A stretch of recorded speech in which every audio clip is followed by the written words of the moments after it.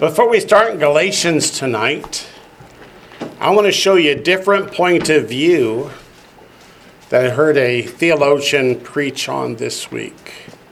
Go to 2 Timothy chapter 3.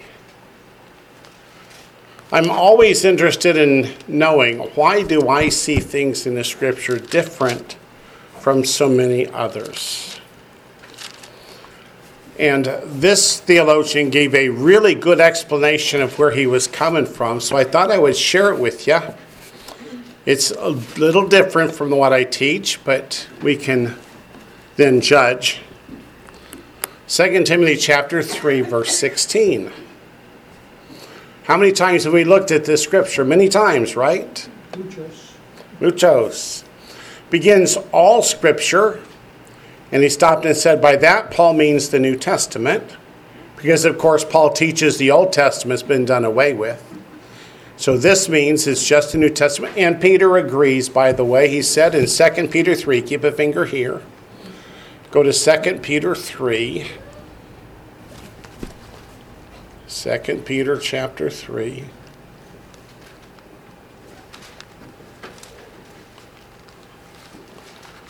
There we go. 2 Peter chapter 3. At the very end, verse 16. As also in all his epistles, speaking in them of these things, which are some things hard to understand, which untaught and unstable people twist to their own destruction, as they do also the rest of the scriptures, he says, therefore meaning the New Testament. Now turn back to 2 Timothy 3. The next phrase is given by inspiration of God, which means God breathed. Therefore, Paul is saying that every word of the New Testament was breathed out of God's mouth. That is, God dictated every single word. And preserved it into English, of course, in the 1611 King James Version of the Bible. Maintained every word that came from the mouth of God. Do you see why we're on different pages? To me, this is every scripture. Scripture is defined as that which came out of the mouth of God. Instead of turning around and saying, no. If it's in the New Testament, it came out of God's mouth. Even though there is nothing in the New Testament itself to say that. So I just thought I would share that with you guys and let you mull it over and see what you think. Let's go back to Galatians now. May I point out one thing too? Yeah, sure. Just reading something today. The evangelical Christian world. The evangelical Christian world Totally ignores what the Lord's Day is. Totally ignores what the Lord's Day is. They don't even have a clue that's the day of judgment, the day of wrath, the day of the Lord, and they call it Sunday. Right. It's like crazy. They do that because the Catholic Church did that back in the 4th century at the Council of Laodicea. Yep, so we're in Galatians chapter 4, right? Verse 28. We're getting very close. I see a number 1 out there. Let me check and see what it is first. Okay. Yeah, I agree. Okay. Galatians chapter 5. We're starting at verse 28. 4 or 5. Sorry, chapter 4. We can't start in chapter 5. We'd be done. We can't be done yet. I haven't got all the questions in yet. In fact, I don't have any questions in yet, so please send them in. Okay, Galatians 4, verse 28. Now we, brethren, as Isaac was, are children of the promise. Let's go to Romans 9. What's he mean? We're children of the promise. What had God promised Abraham but that he would have a child through Sarah? And that child was Isaac, not Ishmael. So in Romans chapter 9, verses 1 through 9, we read this. I tell the truth in Messiah. I am not lying. My conscience also bearing me witness in the Holy Spirit, that I have great sorrow and continual grief in my heart. For I could wish that I myself were accursed from Messiah for my brethren, My countrymen according to the flesh who are Israelites, to whom pertain the adoption, the glory, the covenants, the giving of the law, the service of God, and the promises, of whom are the fathers, and from whom according to the flesh Messiah came, who is over all the eternally blessed God. Amen. Wait a minute. What did Paul just call Messiah?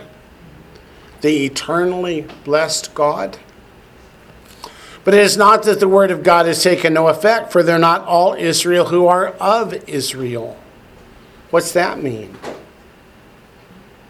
You've got to remember that Israel's name was not Israel when he was born. He was given the name of Jacob. When did God change his name from Jacob to Israel? When he came to faith, when he became a believer. Just as God changed Abram's name to Abraham when Abraham got saved by faith. So the name Israel applies to those who have a true abiding faith in the Lord our God, those that are saved by faith. So to everyone who calls themselves Israel are truly Israel, just like not everyone who calls themselves a Jew, which means one who praises God, truly is. Verse 7, nor are they all children because they are the seed of Abraham, but in Isaac your seed shall be called. Verse 7 means Abraham had how many children?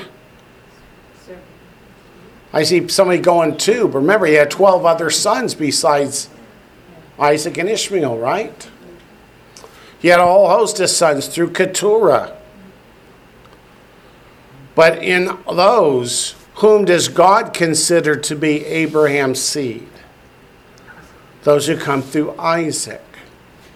In Isaac your seed shall be called. This is here especially importantly because when Abraham was told to take Isaac to Mount Moriah and offer him there as a sacrifice, how many children did Isaac have?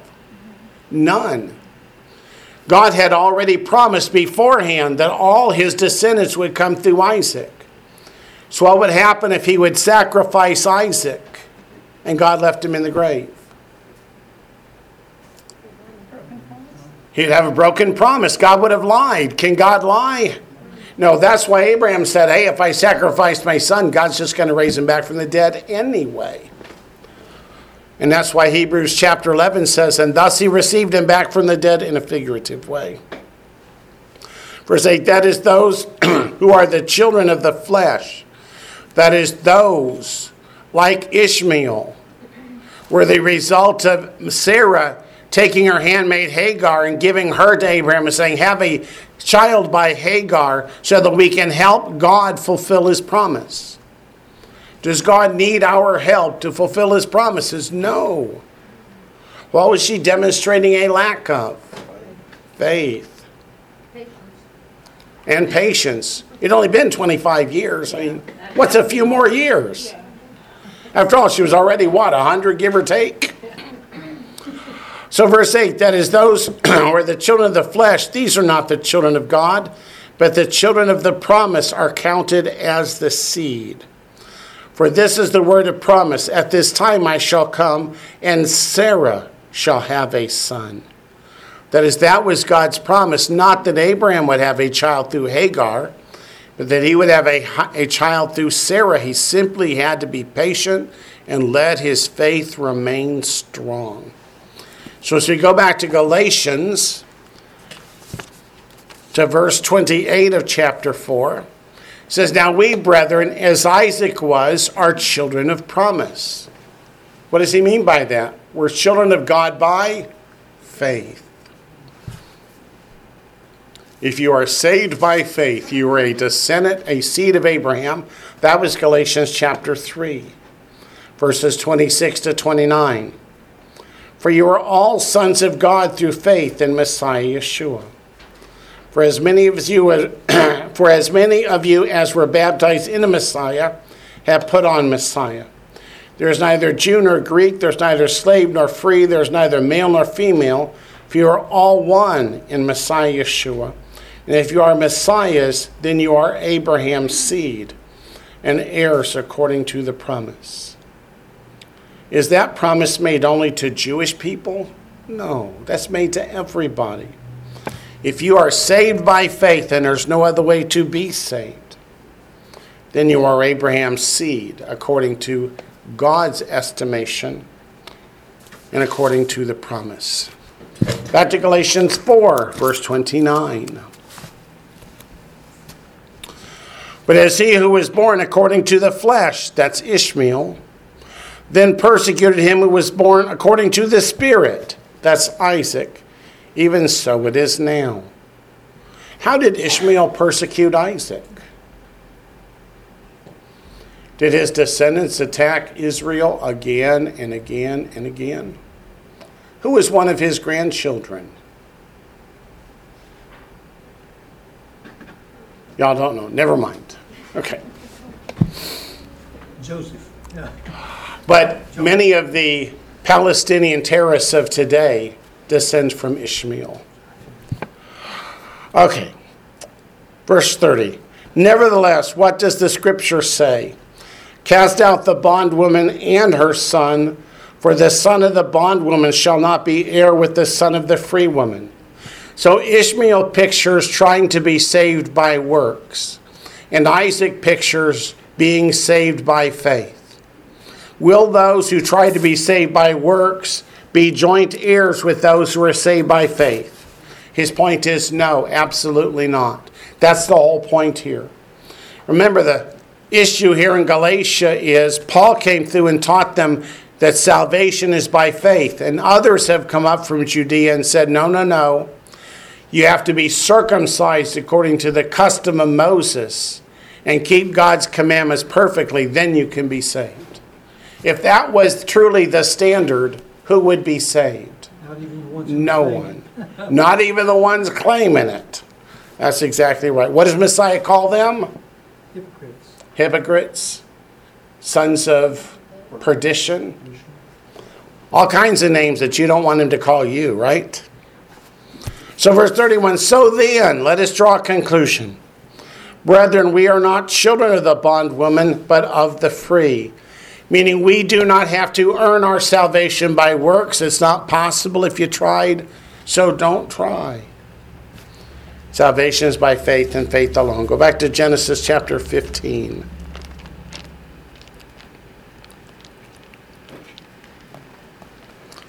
Genesis chapter 15.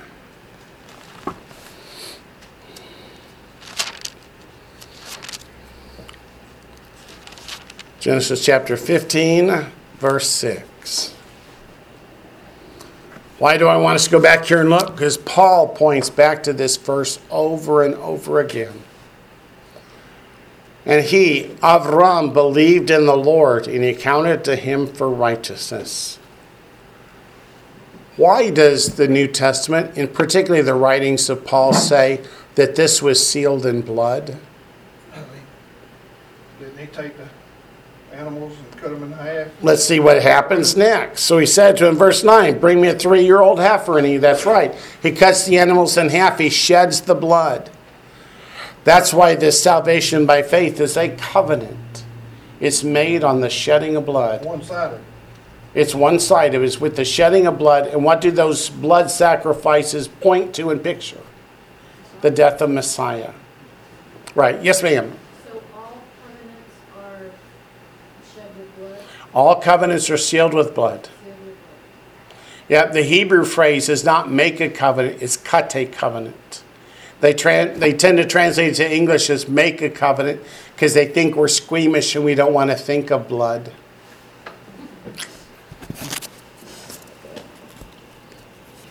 I say that marriage is a covenant. Yeah, let's not go there on the tape. I mean, there are. But you're right. There are human covenants. Yeah. All of Okay. God's well, even the covenant of the rainbow is not sealed with blood, except for everybody on the earth died. That wasn't necessarily blood. But what happened as soon as they came off the ark, the same chapter as the rainbow, they sacrificed to the Lord. A whole bunch of sacrifices. Yep. So they shed the blood to seal the covenant of the rainbow. Yep. How many of you have ever seen a rainbow? It's still there. Seen 3 at once. Let's go back to Galatians and start chapter 5. Chapter 5, verse 1 says, stand fast. Well, how do you stand slow? What's that mean? It means be steadfast, don't move. Be steady as a rock. Stand fast, therefore, in the liberty by which Messiah has made us free. Oh, thank goodness. That means we're free to sin all we want to. Nope. No, that's not what that means. So what does it mean? Stand therefore in the liberty by which Messiah has made us free. What has he made us free from?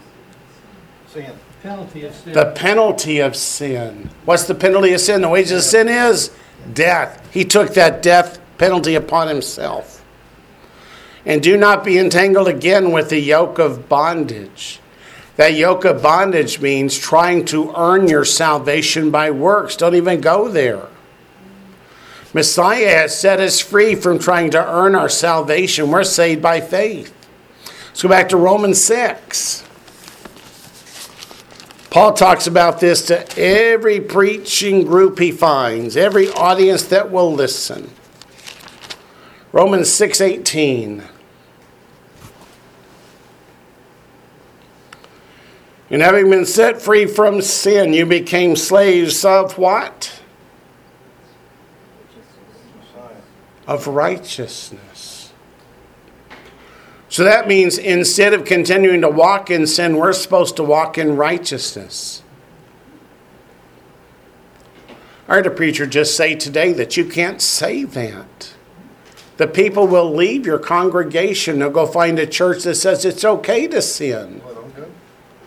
Let them go. Yeah.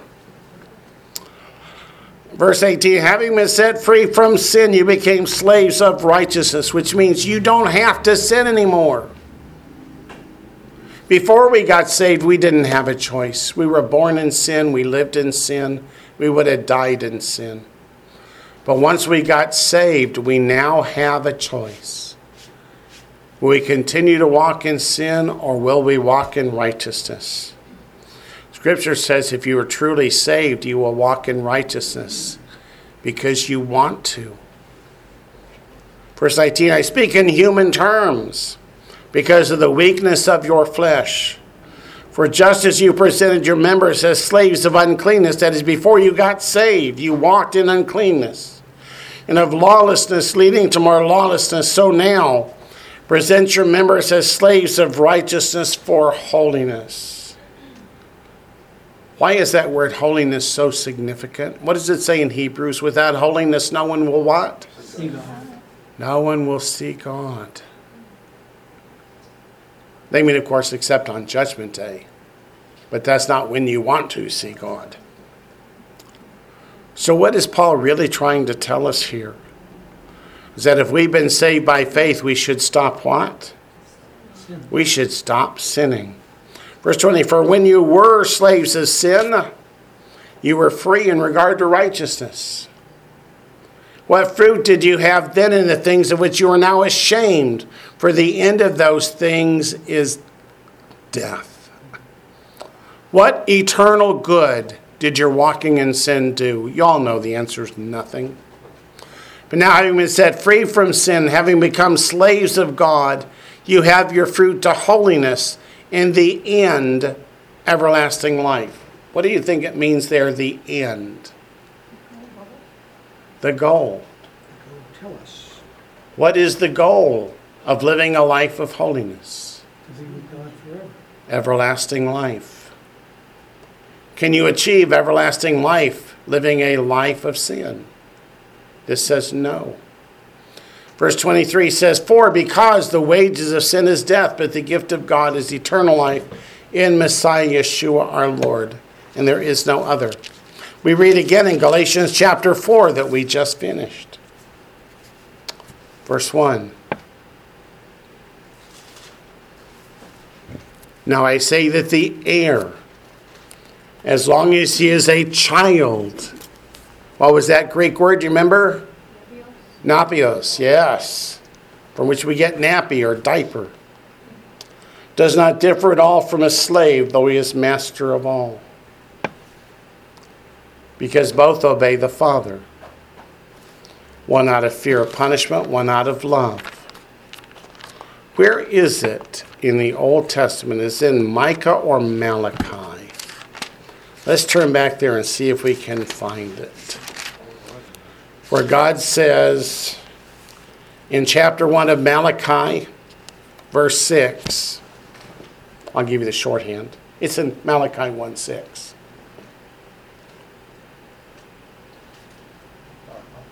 A son honors his father, and a servant his master.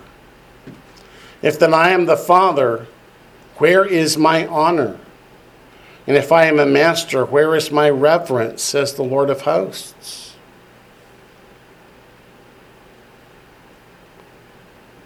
In other words, who should give honor to the Lord? Everyone. Whether a slave or a son, all should honor the Father. Does that make you think of any verse in the book of Luke? Maybe in chapter 6. Maybe in verse 46. Let's go to Luke chapter 6, verse 46. You can almost hear the frustration in Messiah's voice. But why do you call me Lord, Lord, and not do the things which I say?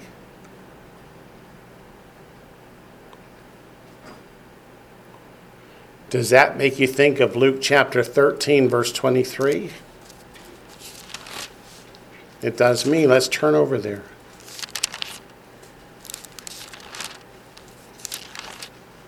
Luke chapter 13, verse 23.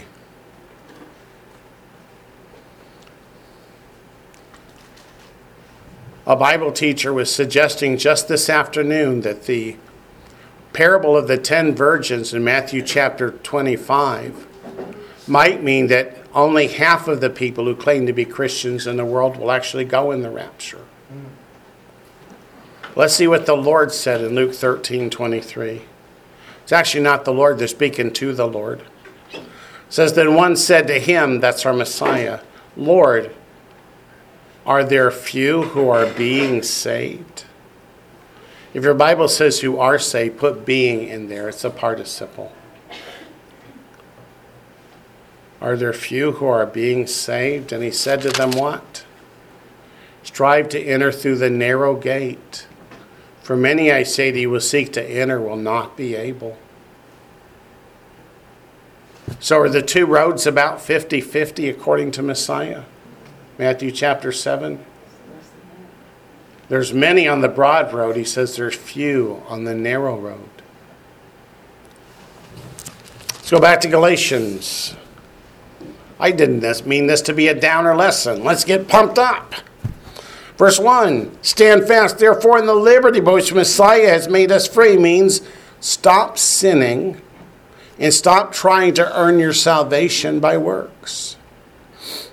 Here's where people misunderstand Galatians. They think Paul is answering a question. Once a Gentile gets saved, should they keep God's commandments? And I hear him saying, no. But that's not the question. The question is, how are we saved? Are we saved by faith or by works? And the answer is by faith. But then does that mean that we're free to walk in sin? Responsibility goes along with it. Responsibility goes along with it. Do not be entangled again with a yoke of bondage. In the book of Hebrews, what did Paul call that doctrine that we must earn our salvation? Do you remember? Turn up to the book of Hebrews. Verse 6. What chapter? I'm sorry, Hebrews chapter 6, verse 1.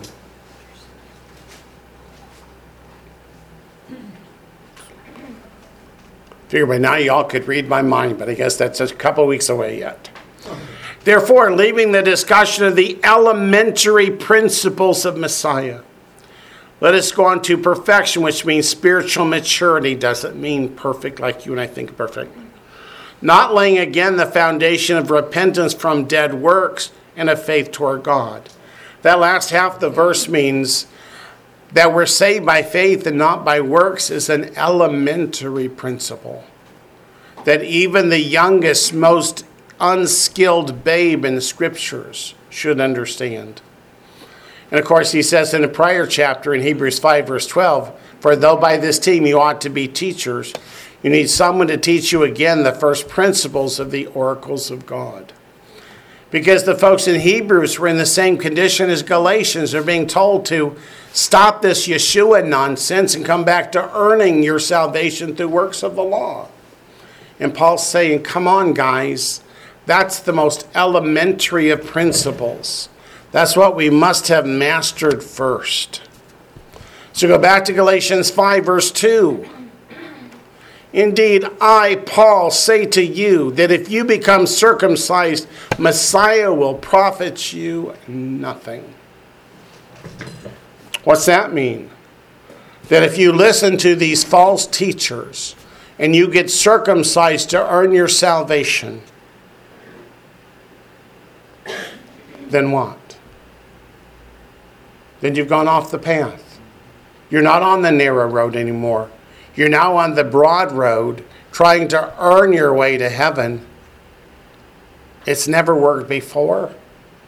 It'll never work now. It'll never work in the future. So is circumcision the way to salvation? The answer is absolutely not.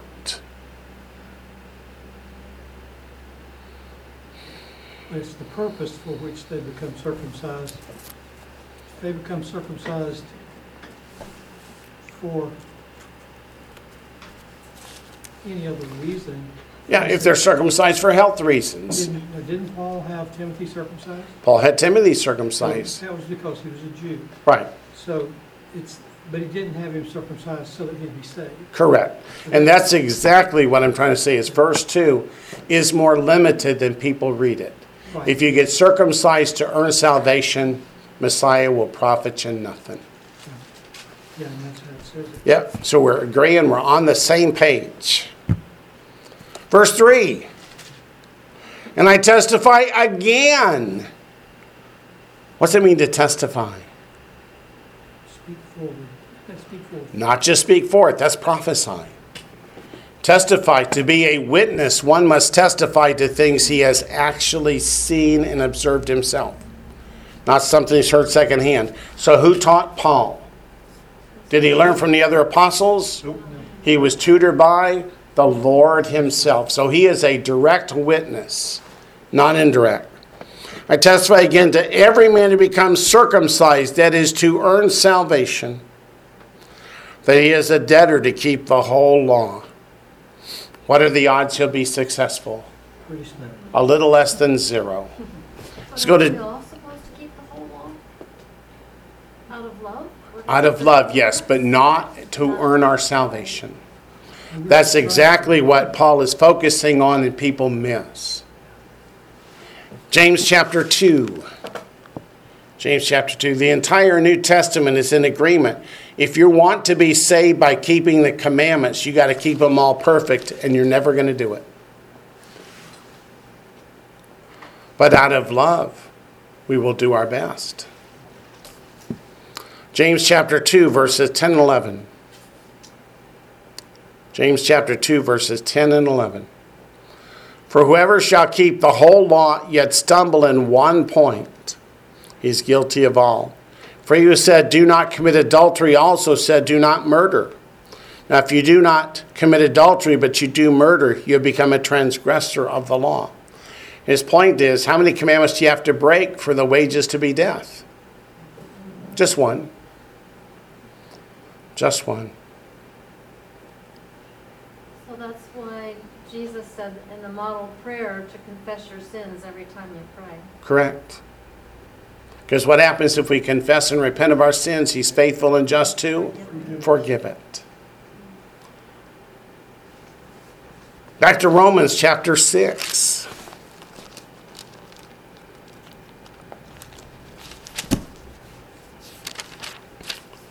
Verses 20 to 23. We read them a few minutes ago, but I want you to put them in the notes again. For when you were slaves of sin, you were free in regard to righteousness. Because if you broke one, doesn't matter how many others you break. if you're trying to be saved through the works of the law. But it says in verse 21, what fruit did you have then in the things of which you are now ashamed? For the end of those things is death. Now having been set free from sin, having become slaves of God, you have your fruit to holiness, and the end, everlasting life. Again, that word holiness, Hebrews chapter 12, verse 14, without holiness no one will see God. Go back to Galatians. How many of you have read the Left Behind series? I'm in book 3, and it breaks my heart, some of the theology in it. You might as well be reading Perry Mason Mysteries. Yeah. These people were left behind. They get saved. They start complaining about other people's sins and condemning other people for their sins as they're sitting around eating their shrimp scampi's at supper. Did you notice that? No. Okay. I'm sorry. Back to Galatians 5, verse 4. You, that is you who have been circumcised according to the false teacher's doctrine so that you can be saved, you have become estranged from Messiah. What's the word estranged mean? You're no longer in a relationship. You who attempt to be justified by law. Finally, they put in here what the issue is. You who attempt to be justified by law. But notice attempt to is in italics, which means it's not originally there. So it says, you have become estranged from Messiah, you who are justified by law. If that's their method, if that's what they chose, they're no longer in a relationship with Messiah. It says, you have fallen from grace. Let's go to Romans 3, starting in verse 20. Romans chapter 3, starting in verse 20.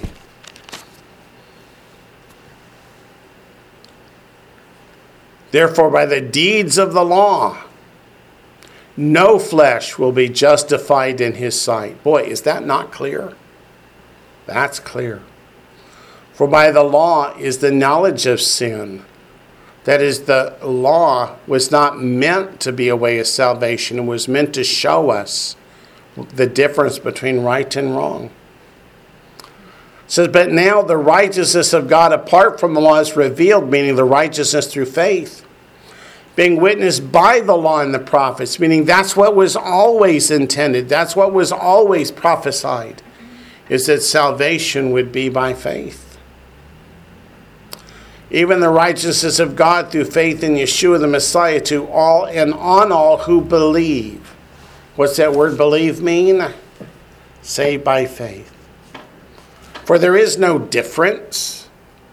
For all have sinned and fallen short of the glory of God. We're in Romans chapter 3 for those who just arrived. Verse 24, being justified freely by his grace through the redemption that is in Messiah Yeshua, whom God set forth as a propitiation by his blood, through faith, not through works, through faith, to demonstrate his righteousness, because in his forbearance God had passed over the sins that were previously committed, to demonstrate at the present time his righteousness, that he might be just and the justifier of the one who has faith in Yeshua. Where is boasting then? It is excluded. By what law of works? No, but by the law of faith. Therefore we conclude that a man is justified by faith apart from the deeds of the law. That is absolutely true. How many people accuse you of trying to earn your salvation by works? Everybody try to talk to you. Yeah. It's because they don't understand. Are we trying to be saved by works? No. So then why do we keep the commandments of God? Because they're commandments. Because they're commandments? Good reason. And because we love him. For some reason, we were taught that the Torah was kind of separated, I guess, into the Jewish and the Gentile sections, or however you want to put it, the moral and the ceremonial parts. and the, what is it? Yeah, 3 parts. The moral, the ceremonial, and the civil. Where's that in the scripture? It's not. It's not. It's in the Baptist hymn book. Yeah. So let's go to Galatians 2, verse 16. Galatians 2, verse 16, to make sure we don't lose Paul's flow. James, Yes, this is really confusing this is really confusing because we're saved by faith, because we're saved by faith, and through our faith we love the Lord, and through your faith you love the Lord. and therefore we keep His commandments. Therefore keep his commandments, because he said, if you love me, keep my commandments. And Paul is telling them not to. And Paul is telling them not to keep commandments in order to earn salvation. But he's saying that once you get saved, then what? It's Did you miss that in Romans 6? maybe Let's go back and look at Romans 6 again. Keep a finger in Galatians 2. Paul never says that a believer should break any of God's commandments. In Romans 6, verse 22. But now, having been set free from sin, having become slaves of God, that is, we will keep God's commandments out of love. You have your fruit to holiness, and the end, everlasting life. So the beginning point in Romans 6 is, what shall we say then? Shall we continue in sin that grace may abound? And his answer is, absolutely not. And that's his whole point to Romans chapter 6, is once you're saved by faith, now we keep the commandments out of love. Not to try and earn salvation so we can say, God, you owe us salvation. I earned it. Those are my wages. The only wages we earn is death. I think what is a little confusing for me You think what's a little confusing for you is that it isn't easy to keep the commandments. is that it isn't easy to keep the commandments. It should be once you're a believer. It should come natural. They should be written on your heart, and your heart's desire is to do them. What do you find hard? To keep Shabbat? To avoid pigs? To not paint Easter eggs and put up Christmas trees? Then what's hard? It's a mindset. For There- me, it's a mindset of overcoming the false teachings from childhood that were instilled so strongly Yeah? that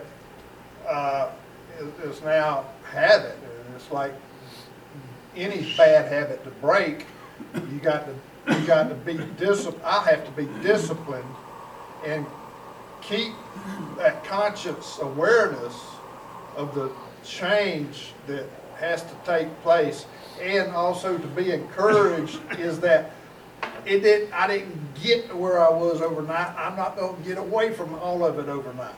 God will give to me as I need, step by step, like Scripture said, step by step, word by word, line by line, precept by precept. You know, as I'm able to, Yeah. when I pray. Yeah. That portion of Scripture you just quoted is actually a bad thing, not Is a it? good thing. Yeah. But we won't go there. We'll go back to Galatians But 2. it sounds good when we use it that way, though. Yeah, it sounds good that way, but ooh, that's a bad one. Okay. Galatians 2:16. But you're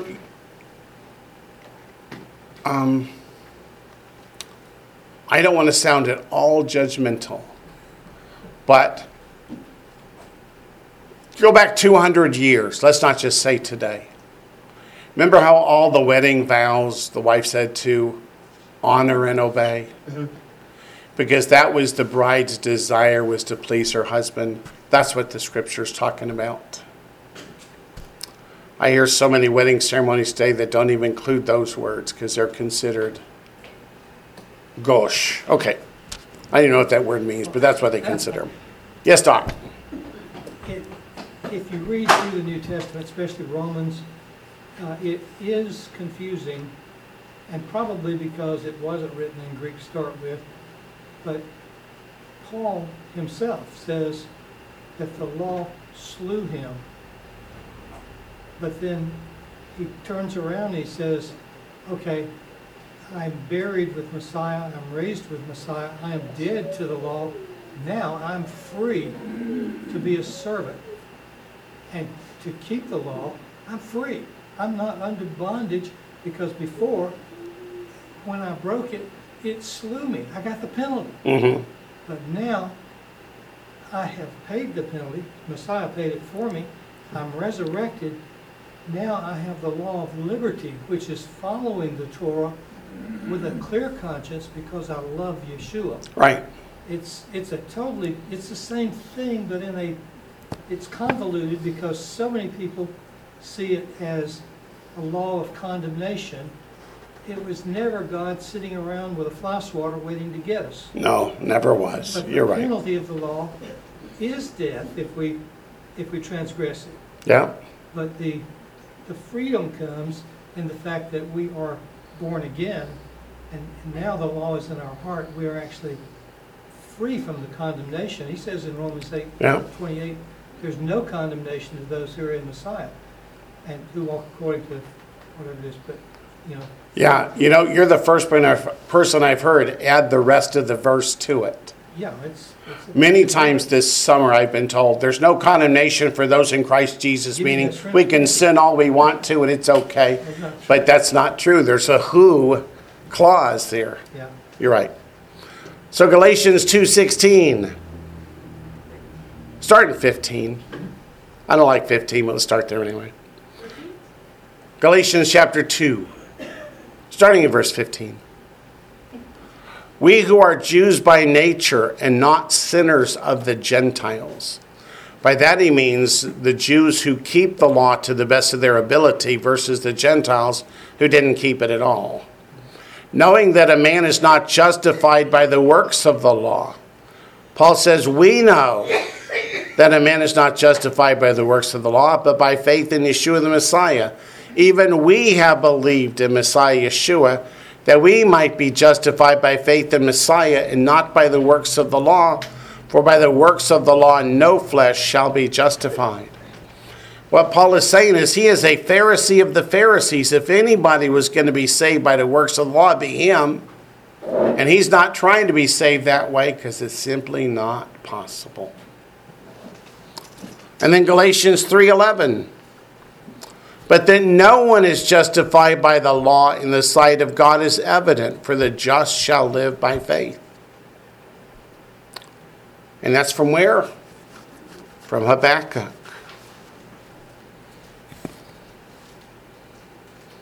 And Galatians 3:24. Therefore the law was it's not tutor, just scratch that out. Pedagogos, like we talked before, is that trusted slave or servant that was assigned as the bodyguard to the young child to protect them until they got old enough to defend themselves. All right, Galatians chapter 5, verse 5. For we, Paul includes himself, through the Spirit, that is the Holy Spirit, eagerly wait for the hope of righteousness by faith. Can you back up? You have fallen from grace. Did I miss that one phrase? Okay, in verse 4.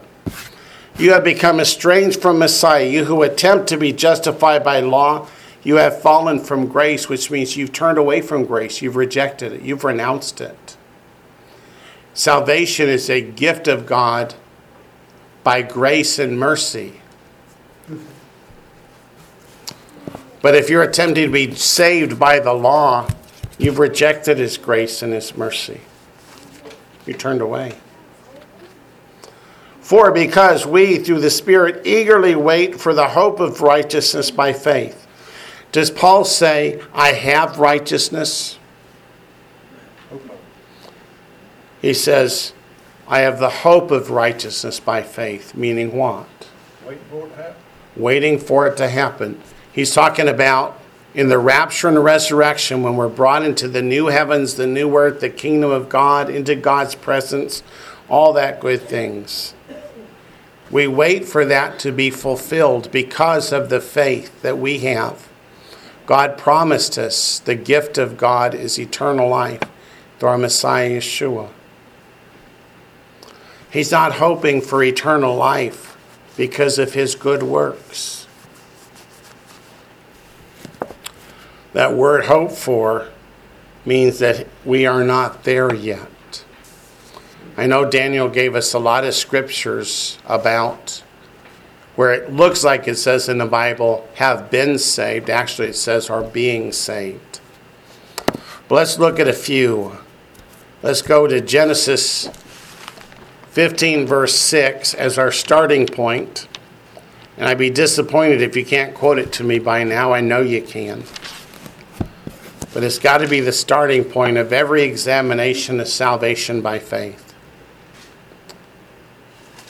Genesis 15, verse 6. And he believed in the Lord, and he accounted him for righteousness.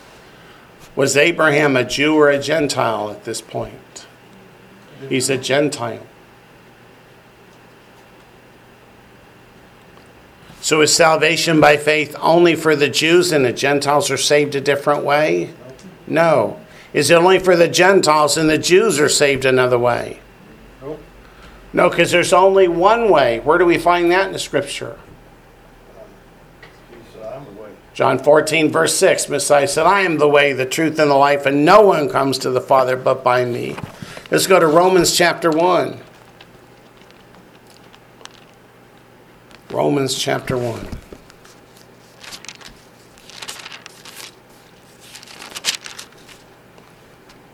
Verse 17.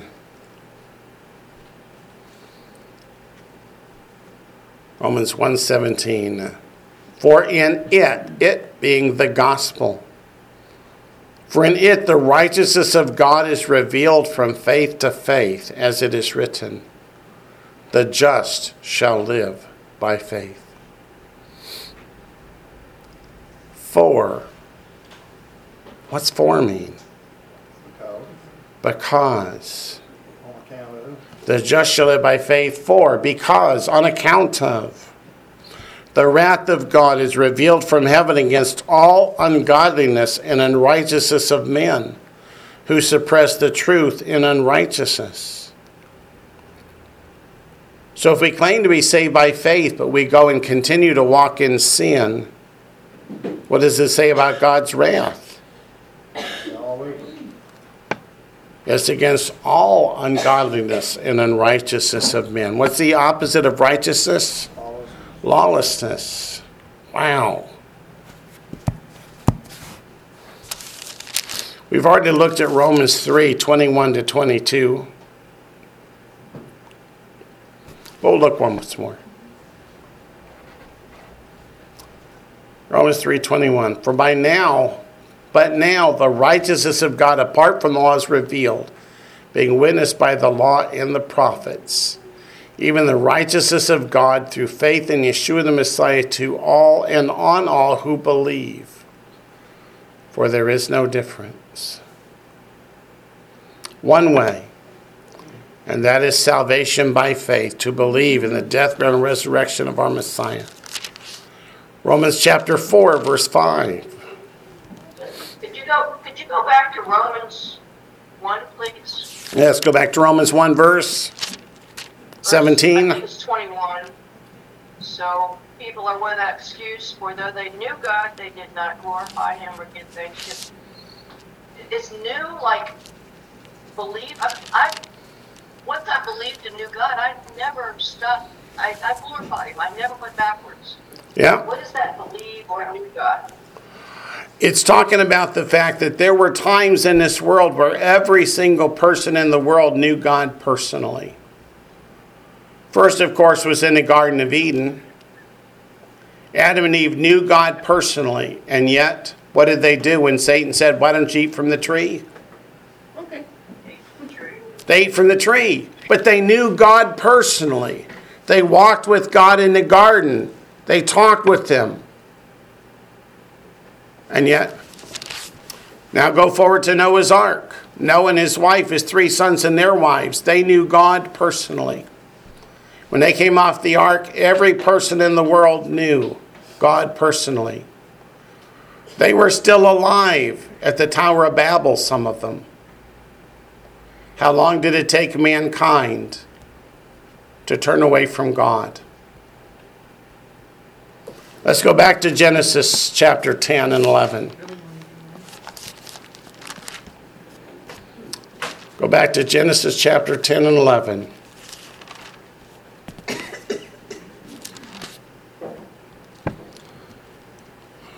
In verse 6, Genesis 10:6, the sons of Ham were Cush, Mitzrayim, Put, and Canaan. Canaan, of course, that's Sodom and Gomorrah. Mitzrayim, that's Egypt. In verse 8, Cush begot Nimrod. He's the one who built the Tower of Babel. Iran. So he's the grandson of Ham. It was 3 generations. And they were overlapping generations. If we look up at the chart up here, let's see who was still alive when Nimrod was born.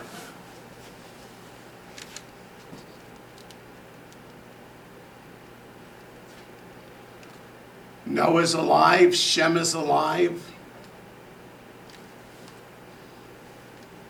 How long did Ham live? He's still alive too. They say that Shem was the one who taught Abraham.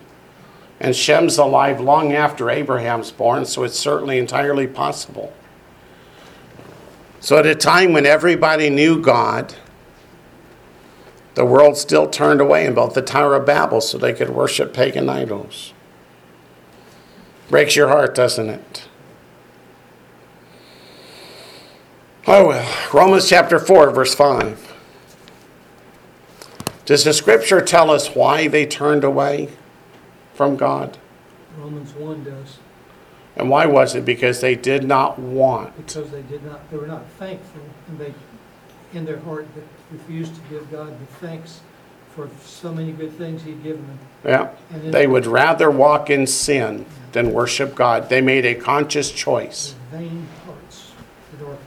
Yep, their vain hearts were darkened. Romans chapter 4, verse 5. But to him who does not work, that is to earn salvation, but believes on him who justifies the ungodly, his faith is accounted for righteousness.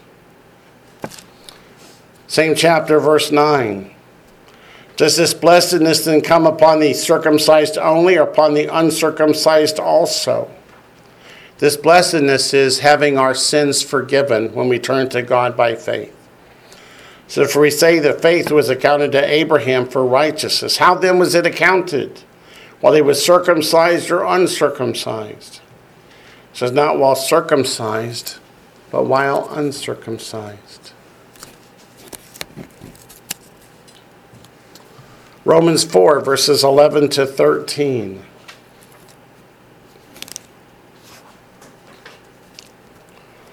And he received the sign of circumcision, a seal of the righteousness of the faith, which he had while still uncircumcised. So what is circumcision a sign of? The faith, which he had while still uncircumcised. That he might be the father of all those who believe, though they're uncircumcised, that righteousness might be imputed to them also. And the father of circumcision to those who not only are of the circumcision, but who also walk in the steps of the faith which our father Abraham had while still uncircumcised. For the promise that he would be the heir of the world was not to Abraham or to his seed through the law, but through the righteousness of faith. So circumcision is a sign of the faith of Abraham. Do you see why it says only those who are of faith are the descendants, the seed of Abraham? Romans chapter 9, verse 30.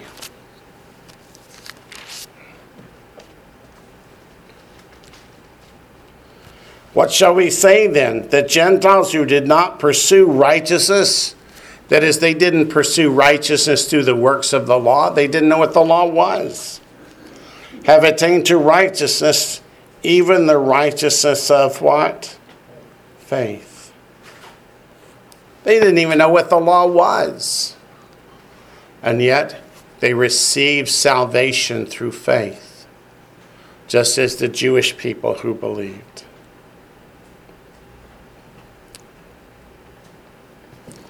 In Romans 9:29, it says, and as Isaiah said before, unless the Lord of Sabaoth had left us his seed. What is Sabaoth? What's that? Yes, Lord of hosts. It's Adonai Zavaot. They've just transliterated Zavaot through the Greek and the English. Wonder why they didn't just use a Greek word there. By the way, what was that verse? Romans 9:29. Thank you. And lastly, Hebrews chapter 11, verse 7, before I get off this soapbox.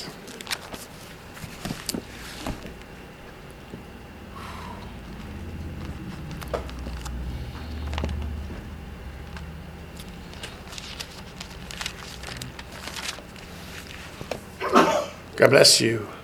I don't know if you're like me, but the closer we get, God bless you, to the time of the end, the more I just feel a need to get preachy. Hebrews chapter 11, verse 7. By faith, Noah, being divinely warned of things not yet seen, moved with godly fear, prepared an ark for the saving of his household, by which he condemned the world and became heir of the righteousness which is according to faith. That's before Abraham. Salvation was by faith before Abraham. That's because it's always been by faith. Back to Galatians chapter 5, we're up to verse 6.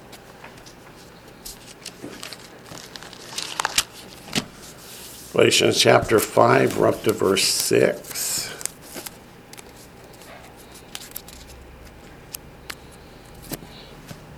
For in Messiah Yeshua, neither circumcision nor uncircumcision avails anything, but faith working through love. What were the false teachers teaching in Galatia? That salvation is by circumcision. He's saying it's not whether you're circumcised or not. That's not how God determines salvation. But it's what? It's faith working through love. What does working through love mean? Obeying him.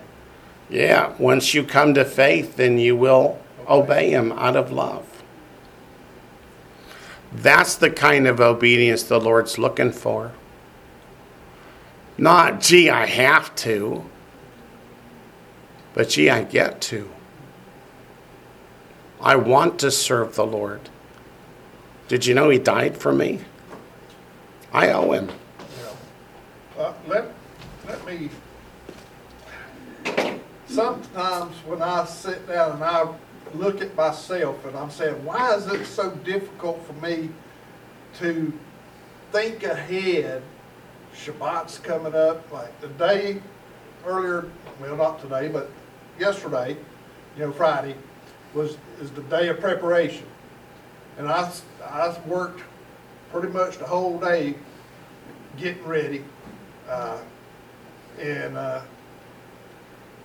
it's so difficult sometimes to think ahead because I tend to get lazy, want to fall back in that old way that was easy, or because I did pretty much what I wanted to, when I wanted to.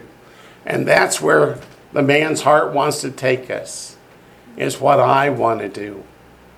Heart's deceitful above all things and desperately wicked. Yeah, and if you love the Lord, you'll want to say, what does he want me to do? That's right. What can I do for the Lord today?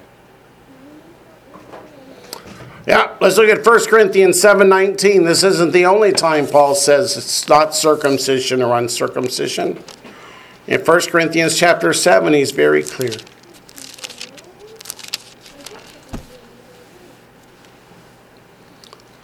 First Corinthians 7:19. Circumcision is nothing, and uncircumcision is nothing, but keeping the commandments of God is what matters. So who does Paul say here should be keeping the commandments of God? The circumcised and the uncircumcised. Only the circumcised and the uncircumcised. That's everybody. What was it Solomon said in Ecclesiastes 12? What is the whole duty of man? Let's go back and look at those words. How many volumes have been written saying, why are we here? What's man's purpose? How do I achieve happiness in this lifetime?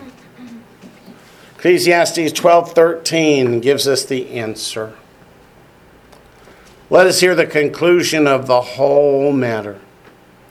Fear God and keep his commandments, for this is... It doesn't say for this is a Jewish man's all, does it? It says for this is man's all, meaning mankind, every one of us. For God will bring every work into judgment, including every secret thing, whether good or evil. So why are we here in this world? We're here to worship the Lord our God.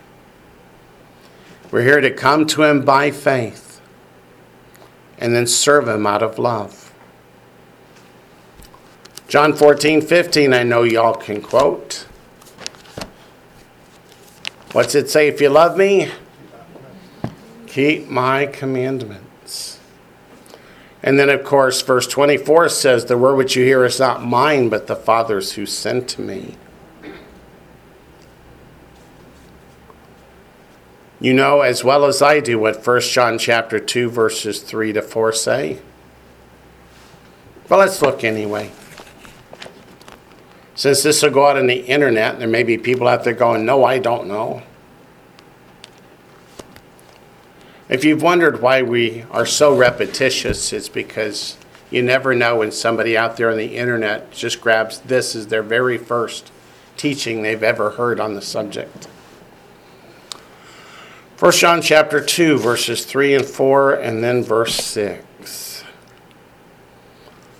Now by this we know that we know him, if we keep his commandments. He who says, I know him, and does not keep his commandments is a liar, and the truth is not in him. Verse 6 says, he who says he abides in him ought himself also to walk just as he walked. Just as he walked. How did Messiah walk? Did he keep his Father's commandments? Perfectly. How do we know? Because he says that in John chapter 15. Look at verse 7 of this same chapter. Brethren, I write no new commandment to you, but an old commandment which you have had from the beginning.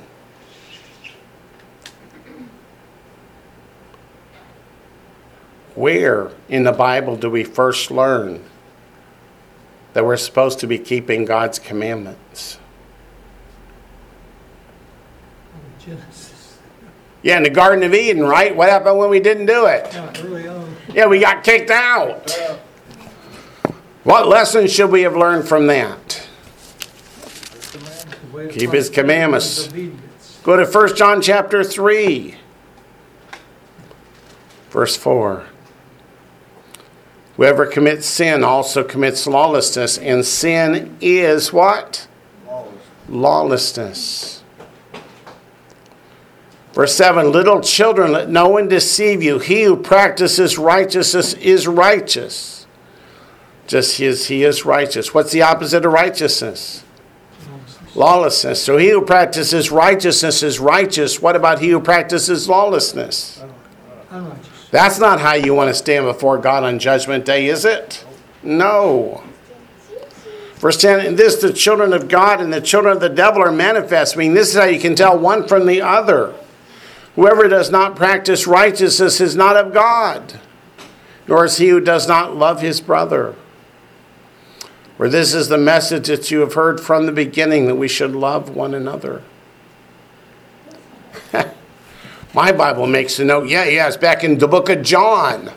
Yeah, they forget the fact that it's from Leviticus. As we're in 1 John 5. Your homework is to read Revelation chapters 2 and 3, the verses on being an overcomer. Have you ever done that? Let's take a minute and do that. And then we'll come back to 1 John 5. Go to Revelation chapters 2 and 3. There are 7 promises made to the overcomers. But Revelation 2 and 3 doesn't tell us who the overcomers are. You have to go back to 1 John for that. 1 John explains what Revelation chapters 2 and 3 mean by the overcomers. Look at verse 7. Revelation 2:7, the first promise. He who has an ear, let him hear what the Spirit says to the churches. To him who overcomes, I will give to eat from the tree of life, which is in the midst of the paradise of God. How many of you would like to eat from that tree? That means eternal life. Who gets to eat from the tree? The overcomers. Same chapter, verse 11. He who has an ear, let him hear what the Spirit says to the churches. He who overcomes shall not be hurt by the second death. What is the second death? That's being cast in the lake of fire. Who will not be cast in the lake of fire? The overcomers. Verse 17, same chapter. He who has an ear, let him hear what the Spirit says to the churches. To him who overcomes, I will give some of the hidden manna to eat. Where's that hidden manna? It's in the Ark of the Covenant. I'll give him a white stone. What does a white stone mean? Not guilty. And on the stone a new name written, which no one knows except him who receives it. Come Judgment Day, do you want the white stone or the black stone? The white stone. Then you need to be an overcomer. Verse 26 of the same chapter is the fourth promise to the overcomers. He who overcomes and keeps my works until the end. What's it mean, keeps my works till the end? Do what I do.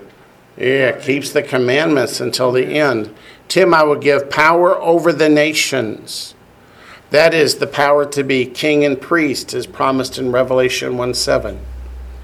That promises to he who overcomes. Next in chapter 3, we have verse 5.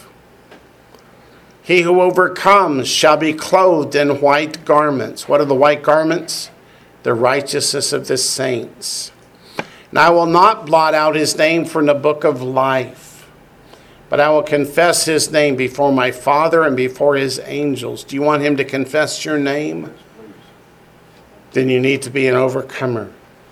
Verse 12 is the next one. Revelation 3:12. He who overcomes, I will make him a pillar in the temple of my God, and he shall go out no more. Do you remember how David prayed for that in the Psalms? That promise is to he who overcomes. And the seventh and last is in verse 21, Revelation 3:21. To him who overcomes, I will grant to sit with me on my throne. Would you like to sit on the throne with Messiah and rule and reign forever and ever? Then let's turn back to 1 John chapter 5 and see what the Lord considers an overcomer.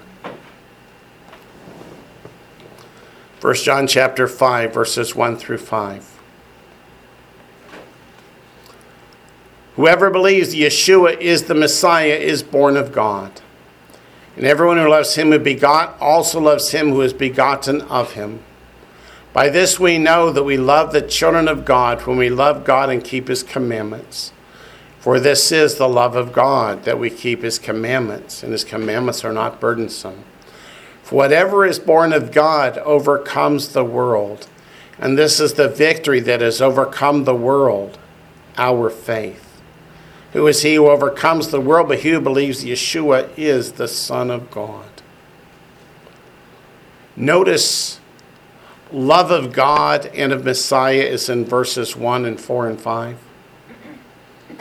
And showing God our love through keeping of the commandments is in verses 2 and 3. Why is it interspersed? Why didn't he put verse 1, then 4, 5, then 2 and 3? Because you got to have that relationship. Because if we truly have that relationship, how do we demonstrate it? By obeying the commandments. 2 John chapter 1.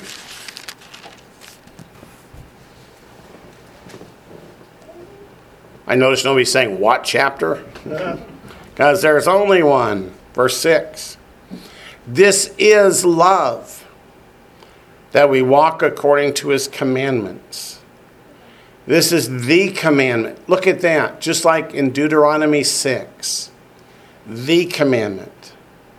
That as you have heard from the beginning, you should walk in it.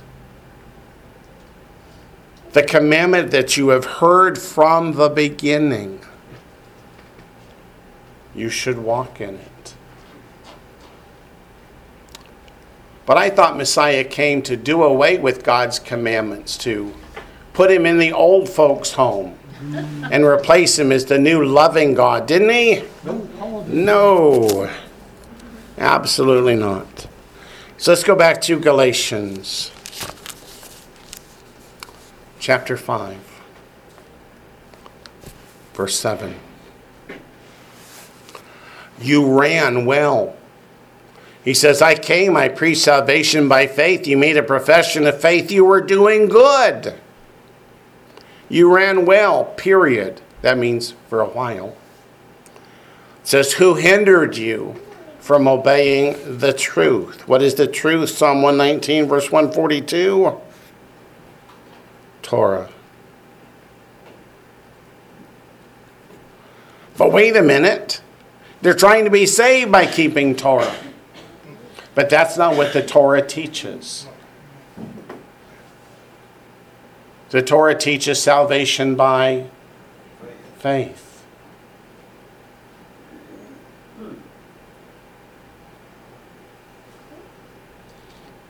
Why are the two witnesses, Moses and Elijah, in Matthew chapter 17? Moses represents the law and Elijah the prophets. What teaches of Messiah according to the scripture? The law and the prophets. What teaches us to come to God out of faith and then to walk in obedience? The law and the prophets.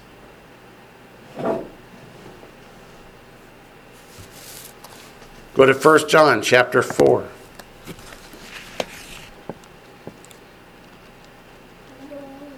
We don't go to 1 John 4 very often. I'm excited to go here. Make that a study book. We should make that a study book, huh? Yeah.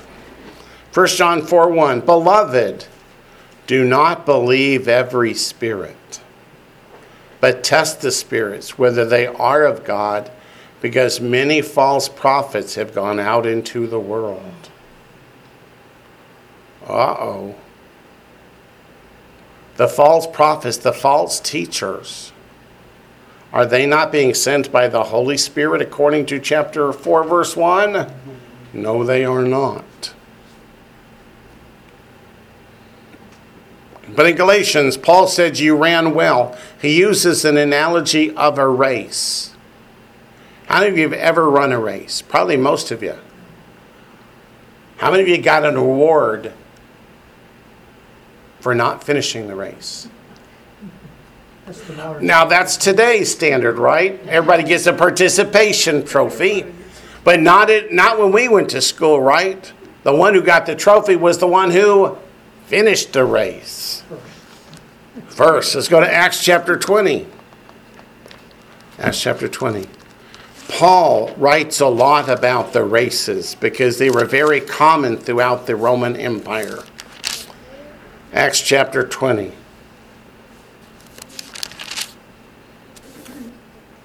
Verse 24.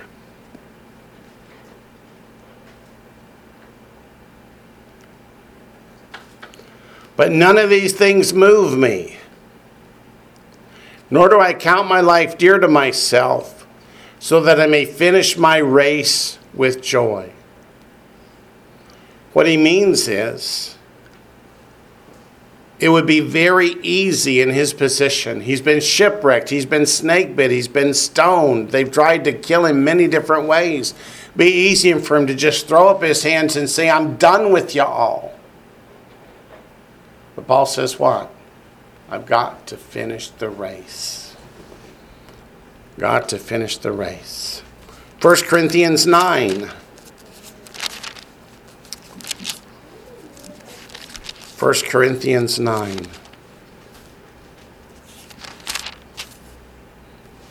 Verse 24. 1 Corinthians 9, verse 24. Do you not know that those who run in a race all run, but one receives the prize? Run in such a way that you may obtain it.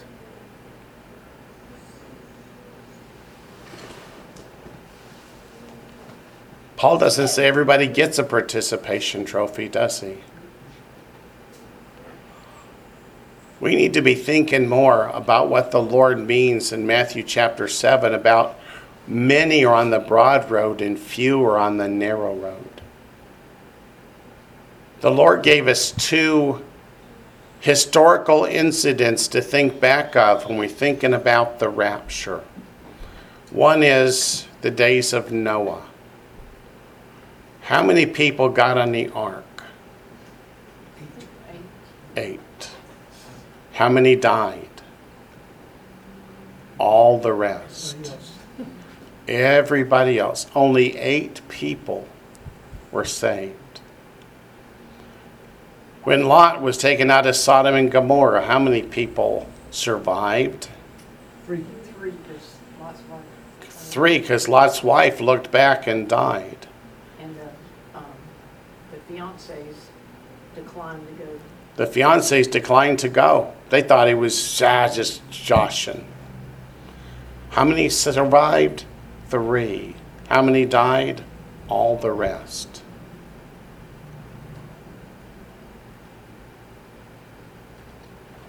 Doesn't sound like 50-50, does it?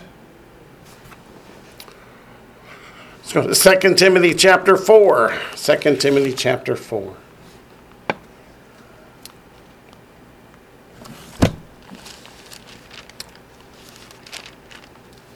2 Timothy chapter 4, verse 7.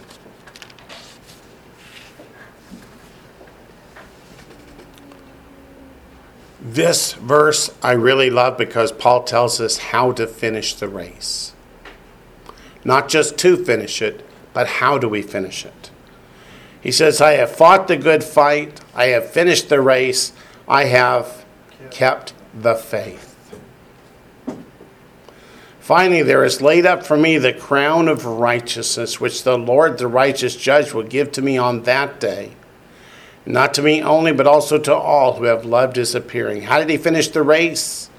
He has kept the faith.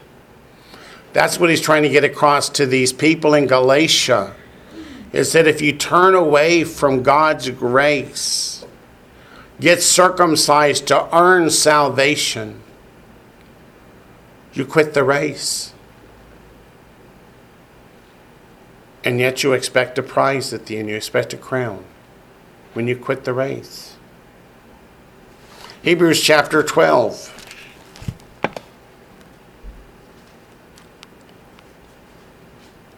Hebrews chapter 12.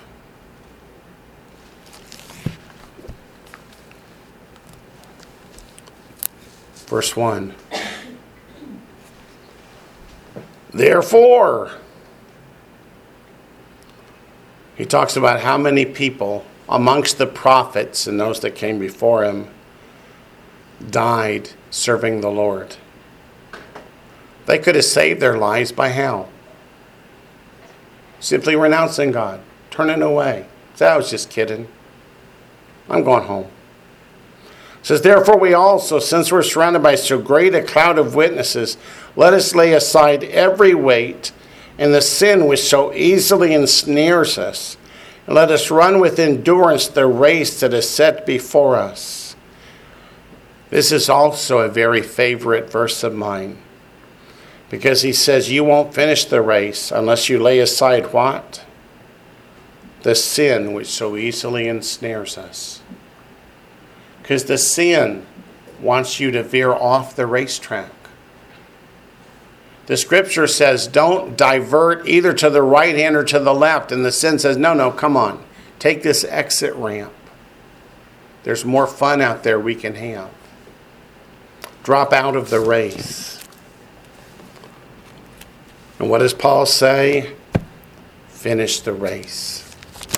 Back to Hebrew, no, but we'll go back to Galatians chapter 5, verse 9. Because it sounds just like 1 Corinthians chapter 5. When he says in verse 9, a little leaven leavens the whole lump. Wait a minute, we skipped something, didn't we? Yes, we did. So verse 7 says, you ran well, who hindered you from obeying the truth. This persuasion that is not to obey the truth does not come from him who calls you. He says it's not God who's getting you to change course. You've got to test the spirits. They're not from God. They're from Satan that wants you to get off the racetrack and run a different race. And then verse 9, a little leaven leavens the whole lump. By that he means you can't continue running the race and playing with sin and saying, well, it's just a little sin, I can handle it. Because the little bit of sin grows, it permeates, it leavens the whole lump. Let's go back to 1 Corinthians chapter 5, to which Paul refers back. He refers back to his own writing. After all, he is a rabbi. And what does a rabbi's talmudim do when the rabbi throws out a verse? Context. They put it in context. 1 Corinthians chapter 5, starting in verse 1. It is actually reported. Can you see the shock on Paul's face? The disappointment. It's actually reported that there is sexual immorality among you. And such sexual immorality as is not even named among the Gentiles, that a man has his father's wife. Does that break a commandment of God? Which one? It's Leviticus chapter 18, verse 8. It's very specific. Keep a finger here. Let's go back to Leviticus. What's my point? If Paul thought the commandments had been abolished, he wouldn't be citing one as proof of his argument. Leviticus 18:8. The nakedness of your father's wife you shall not uncover. It is your father's nakedness. So while this is not his mother, it's another wife of his father. God specifically said what? Thou shalt not. And yet, rather than condemn the man and say, you can't do this, it's sin, they pat him on the back and say, way to go, look at you. It says, and you are puffed up. That's how I know they're patting him on the back. What does it mean, puffed up? Prideful. They're taking pride in the man's sin. They're happy about it. And have not rather mourned that he who has done this deed might be taken away from you. Then go down to verse 6. Your glorying is not good. Do you not know the little leaven leavens the whole lump? If they leave that man in the congregation, what's going to happen to the others in the congregation? If he can do it, I can do it. What's good for the goose is good for the gander. There's all kinds of old adages. They all mean, hey, if he can sin, I can sin. What does Paul say? Therefore, purge out the old leaven. He tells him to remove that man from the congregation, to excommunicate him, that you may be a new lump, since you truly are unleavened. For indeed, Messiah, our Passover, was sacrificed for us. Therefore, let us keep the feast. What feast? Passover. But these are Gentiles. Why would Gentiles be keeping the Passover? Because who taught them? Paul did. That's why he says in 1 Corinthians 11:1 and 2, 1 Corinthians 11, 1 and 2. Imitate me, just as I also imitate Messiah. Now I praise you, brethren, that you remember in all things and keep the traditions, the Greek paradosis, the Hebrew halakha, just as I deliver them to you. Who taught these Gentile Christians to keep God's commandments? Paul did. Why? Weren't the commandments only for Jews? How many times have I heard that? But what does the Bible say? Give me a verse. Lots of scripture. How about Numbers 15, verses 15 and 16? Let's go look at it. That's only one. There's so many.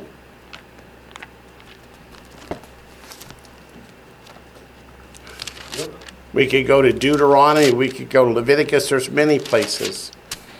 But Numbers 15, verses 15 and 16 says, one ordinance shall be for you the assembly and for the stranger who dwells with you, an ordinance forever throughout your generations. As you are, so shall the stranger be before the Lord. One law and one custom shall be for you and for the stranger who dwells with you. One law and one custom. Is that not fairly clear? It is to me. Yeah, but Wayne. Yeah, but Wayne. We don't live with Israel. We're here in America. You're not grafted in, right? Oh, that's the problem. I've heard many preachers teach on 1 John chapter 2, verses 3 and 4. And right after they teach that the law has been abolished, it's not to be followed, they say, but we keep God's commandments. Just don't keep the law. We keep God's commandments, but you don't keep the law. They don't realize it's one and the same. Okay, back to Galatians. We're down to 9 minutes. Verse 10. After learning a little leaven leavens the whole lump, he says, I have confidence in you in the Lord that you will have no other mind. But he who troubles you shall bear his judgment, whoever he is. Paul says, I am confident, now that we've talked, that you will forget this idea of earning salvation, that salvation comes through circumcision and keeping commandments. I have confidence that you will reimburse, that you will re-grab the Lord, that you will re-grab your salvation by faith. But he who troubles you shall bear his judgment, whoever he is. What's that mean? Does God have a problem with people who lead others astray? Let's go to Matthew 18.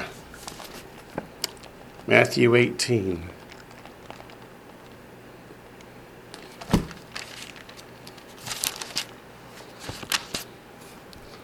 Matthew 18, verse 6. Whoever causes one of these little ones who believe in me to sin. In Hebrews chapter 4, how did they describe all the young believers? As babes, as little children. Whoever caused one of these little ones who believe in me to sin, it would be better for him if a millstone were hung around his neck and he were drowned in the depth of the sea. How is that better?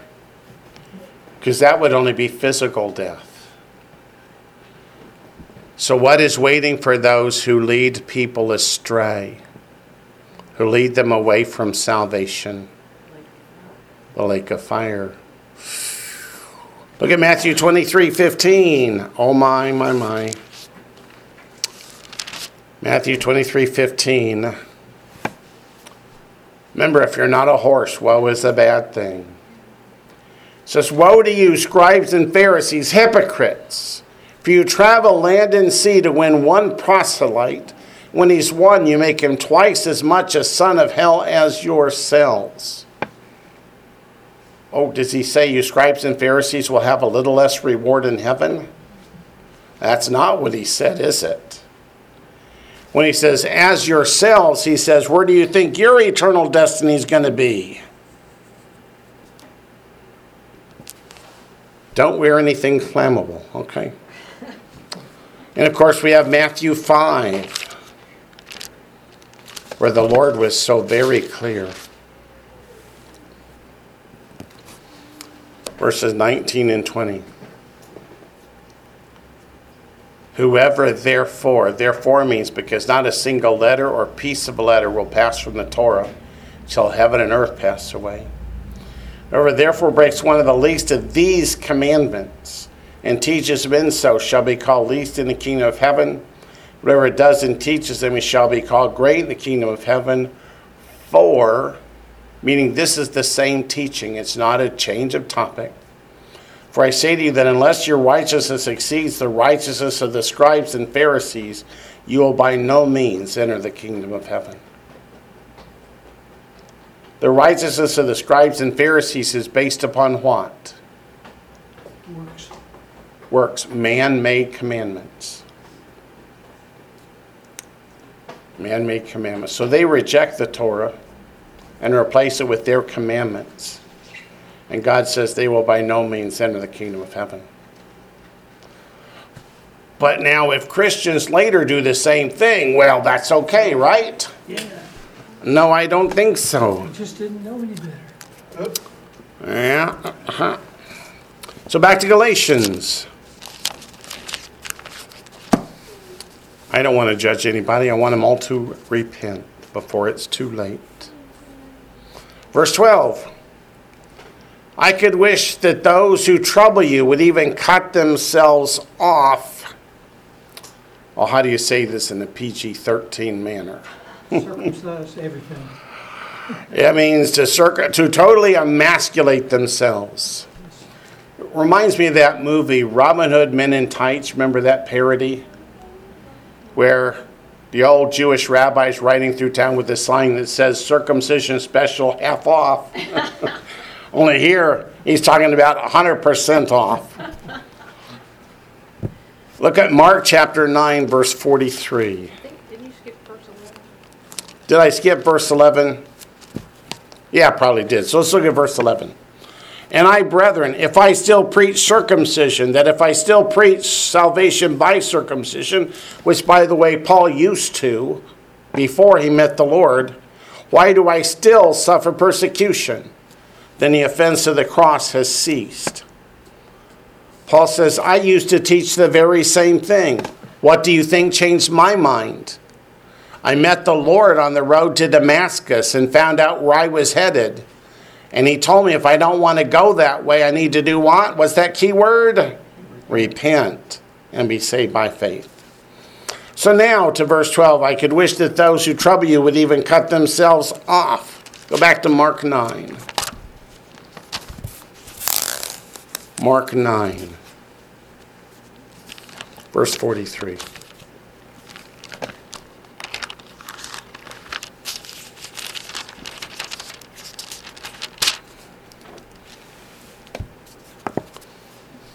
They're talking about gender changes way back there. Yeah, believe it or not, way back then. Old eunuchs. If your hand causes you to sin, cut it off. It is better for you to enter into life maimed rather than having two hands to go to hell into the fire that shall never be quenched. Back to Galatians chapter 5, verse 13. For you, brethren, have been called to liberty. Liberty, set free from slavery to sin. That's exactly what it means. But then how does the sentence end? Only do not use liberty as an opportunity for the flesh. What does that mean? To sin. But through love, serve one another. How do we love one another? We keep God's commandments. If I love my neighbor, do I steal from him? Do I try and kill him? Do I want one and try to take what is his? The answer to all that is no. This is the same as Romans 6, 1 and 2. We may as well turn back there.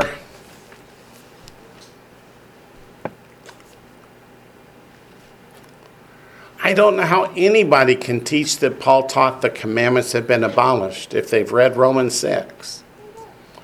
What shall we say then? Shall we continue in sin that grace may abound? Certainly not. How shall we who died to sin live any longer in it? That means repent and stop sinning. Of course, I know I was listening to a pastor today say, but you can't preach that because you'll lose your people. 2 Corinthians chapter 3, I would rather see my people in heaven than worry about my offering plates. 2 Corinthians chapter 3, verse 17.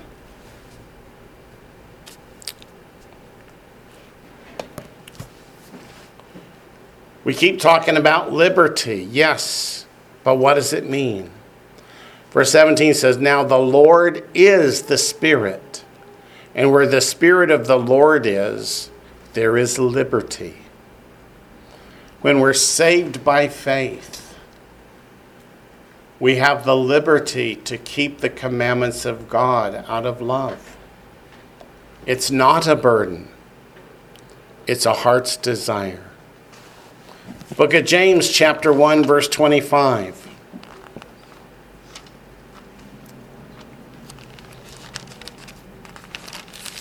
James, chapter 1, verse 25.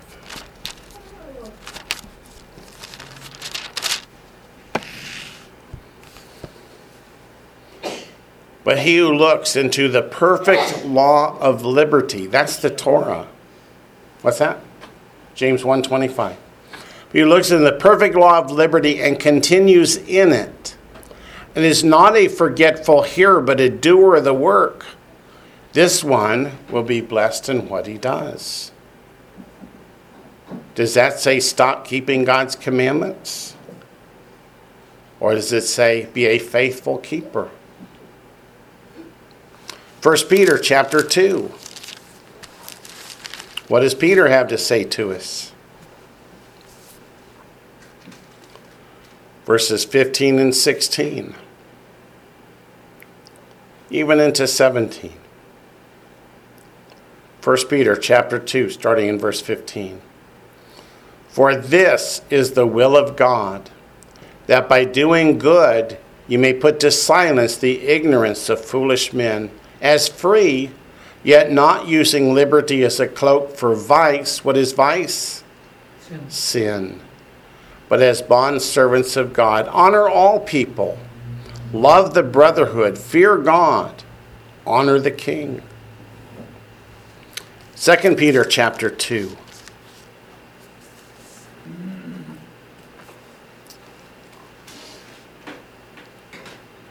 Uh-oh. Why does the New Testament warn us over and over that there's false teachers out there?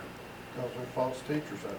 Because there's false teachers out there. Okay, verse 1 says, but there were also false prophets among the people, that is back in Israel in the Old Testament, even as there will be false teachers among you, who will secretly bring in destructive heresies, even denying the Lord who bought them, and bring on themselves swift destruction. And many will follow their destructive ways, because of whom the way of truth will be blasphemed. What is truth? Psalm 119, verse 142. The Torah. So they will tell you to quit following God's commandments and walk in sin. Verse 3, by covetousness they will exploit you with deceptive words, meaning what do they really want from you? They want your money. For a long time their judgment has not been idle, and their destruction does not slumber. And then go down to verse 18 of the same chapter. Still talking about these false teachers. That's what this whole chapter is about. Verse 18 says, for when they speak great swelling words of emptiness, they allure through the lusts of the flesh, through lewdness, the ones who have actually escaped from those who live in error. Meaning they take those who are actually following the Lord and they lead them astray through the lusts of the flesh. Oh my. While they promise them liberty, they themselves are slaves of corruption. By whom a person is overcome, by him also he is brought into bondage. And we've hit the end of our time. I see people are starting to punch off the internet. So we'll pick up next week, Lord willing, in Galatians chapter 5, verse 14.